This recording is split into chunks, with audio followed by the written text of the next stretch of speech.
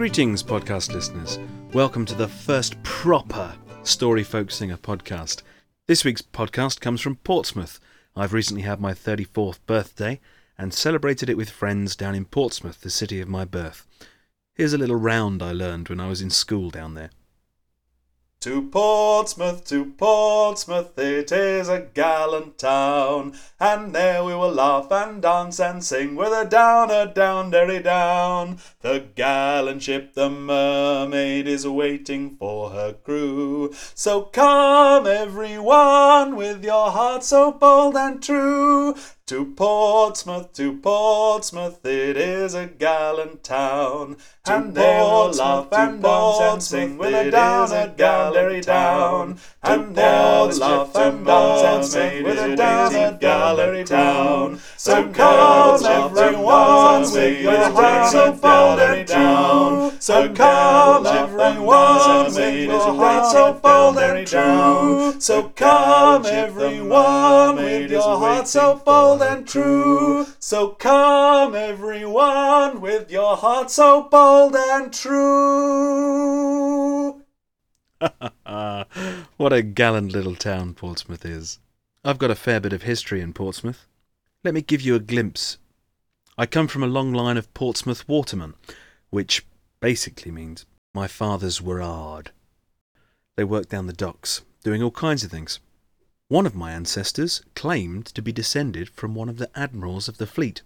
His name was Shaun, and the admiral didn't believe that he was his son. He went away for sea for many months at a time, did the maths with a quick count-up of his fingers, took one look at the boy's shock of black hair, and said in true Smokey and the Bandit fashion, "There's no way you was coming from my loins." To compound his suspicion, the Irish lodger was also called Shaun. Baby Shaun grew up to parade around in front of Portsmouth Guild Hall with a sandwich board saying, "I am the true heir of Lord Pollard." Well, he never proved it, and so I sit here giving you this podcast as just an ordinary member of the public, and not a lord. Lucky escape there, eh, listeners? Another of my ancestors who lived in Portsmouth, in fact lived in Milton, which is where I grew up, was Peggy. People called him Peggy because he had a peg leg. His actual name was Thomas Atkins. There's a picture of him on my blog. He was one of the old boys who used to go wildfowling. Now that's when you lie down in a very narrow boat that's got a huge gun, a punt gun at the end of it, and you paddle along with almost like table tennis paddles, very gently, until you can get close enough to a flock of birds, and you pull the trigger and blast them all into the water. And that's how you make a living, either by eating them or by selling them. And he lost his leg when he was loading his punt gun. While he was ramming a charge down, he had the punt gun on his leg, and it blew up and it blew off his leg. But that didn't deter him. He remained a fisherman and made a good living at it for a many good few years with his peg leg, and that's why he was known as Peggy. But sadly, it was due to his peg leg that he came to his end. He literally fished himself to death. One day he threw his net overboard, and his peg leg was caught in it. And because it was a weighted net, it dragged him under, and sadly he drowned. And that was the end of Thomas Peggy Atkins. I'm sure it had nothing to do with his state of inebriation. But I'd like to dedicate this song to my ancestor, Thomas Peggy Atkins.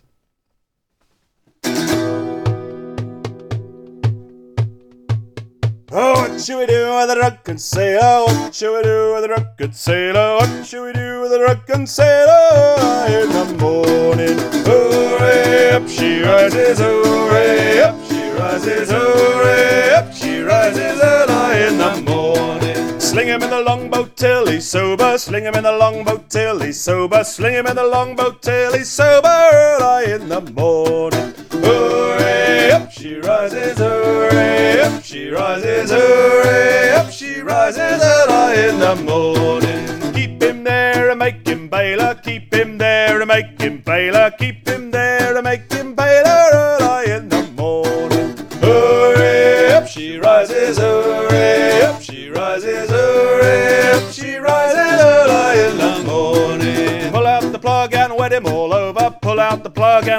all over, pull out the plug and wet him all over early in the morning. Hooray, up she rises, hooray, up she rises, hooray, up she rises early in the morning. Take him, shake him, try to wake him, take him, shake him, try to wake him, take him, shake him, try to wake him early in the morning. Hooray, up she rises, hooray, up she rises, hooray, up she rises early in the morning.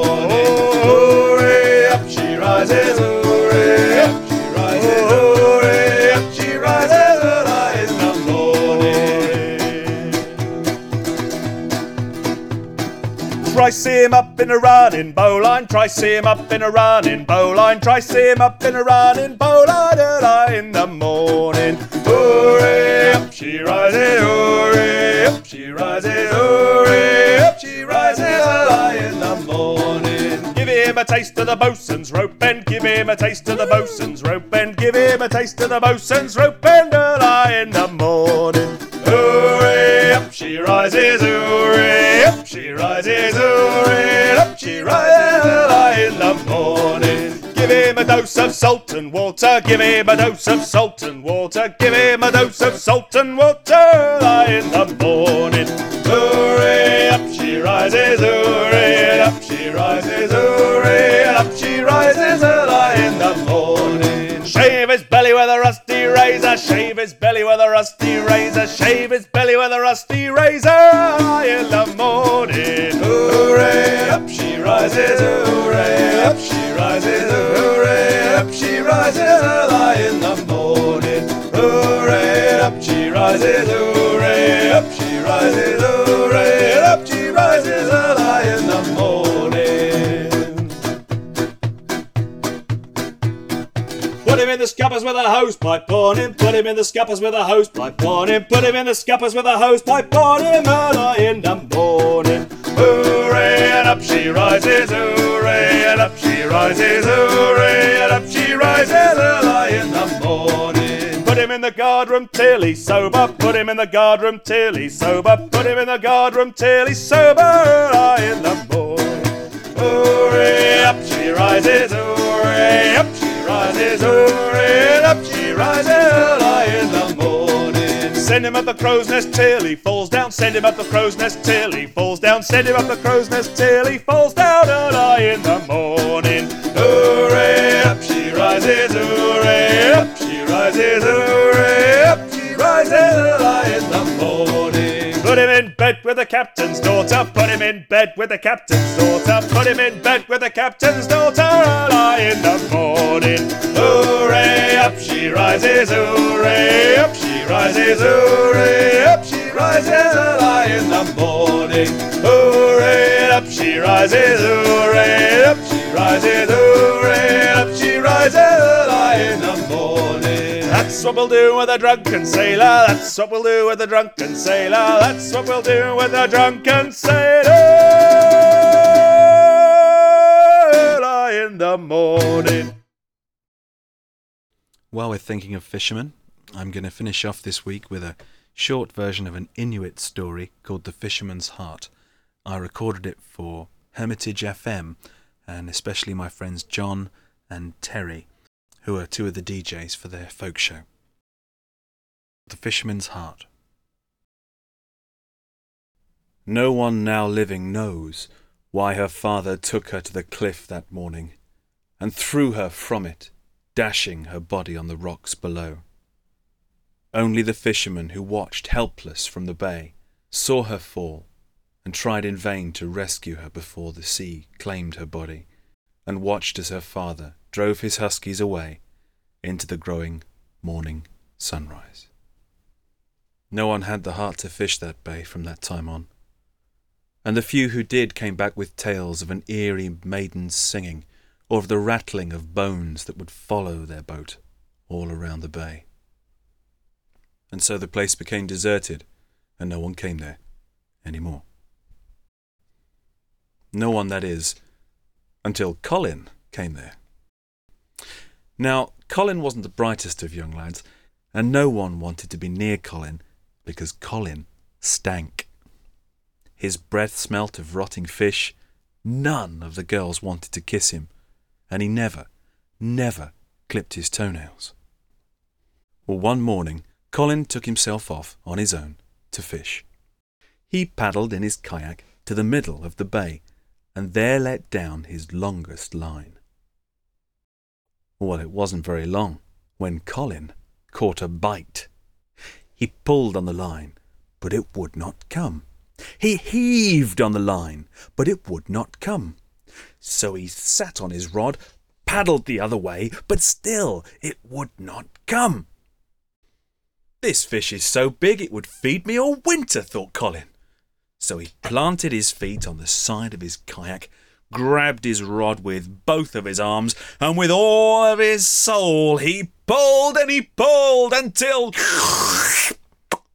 out of the water came flying at him the young woman's skeleton. "Oh!" he cried. He sat down on his rod, grabbed up his oar, and he paddled and paddled and paddled for the shore. Turning around behind him, he saw, like some ghastly water skier, the woman's skeleton coming towards him. He paddled until he reached the shore, and then he got out and tangled himself up in his own line, and he was so scared he was a mess, and all he could hear was some nightmarish xylophone as the woman's bones were clanking and clocking behind him. "She's coming for me!" he cried, and he crawled, getting more hysterical all the time until he reached the safety of his igloo. But he turned around once more, and he fell, and as he fell, the skeleton flew towards him, and they jumbled and they mashed up, and they all fell in his igloo, a mass of bones and fear, and he fainted. So there they both lay, in a mess and tangle of fishing line and bones on the floor. He started to extricate himself from the mess he had gotten himself into, and lit a fire. In the fire's warm glow, he saw the bones, and took pity on them, and decided to straighten them out. He sang as he worked, until he had finished, and again took pity on the bones, for they were laid out on a cold floor, so he covered them up with his outdoor coat, and then he stretched, yawned, and settled himself to sleep under his sealskins. Sometimes, when you go to sleep, a tear will appear at the edge of your eye, and it'll seem like you're crying. Some people say this is when you dream of something sad. Some people say it's when you dream of when you're happy. And other people say it's because you relax and you lose control of all your bodily functions. But whatever the reason, a tear appeared at the side of Colin's eye. The skull of the young woman turned towards Colin and saw the tear dripping from his eye. She crawled out from beneath the coat, put her teeth to the tear and sucked. As she sucked, it slaked a thirst that she'd forgotten she'd even had. The tear was like a salty river that filled her with memories of life and of vigour. And in the midst of the memories, she heard the drumming which had awoken her.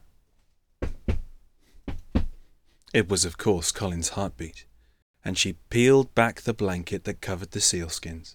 She peeled back the sealskins that covered Colin, and she peeled back his skin, which covered his beating heart, that she may hear the rhythm of life all the louder. And as she listened, her organs began to grow once more. Flesh covered her bones, blood began to flow, and skin covered organ, bones, and flesh, until she was once more a living, breathing woman. And as a woman, she kissed Colin's beating heart and beat into it a new rhythm, a strong rhythm of love, and placed the heart back in his chest, covered it up with his skin, covered him up with the sealskin, and covered them both up with the blanket. And there they lay together all night long. When Colin awoke the very next morning, he remembered nothing of the night before. He remembered nothing of his life before, and his eyes and heart were filled with the woman who lay beside him.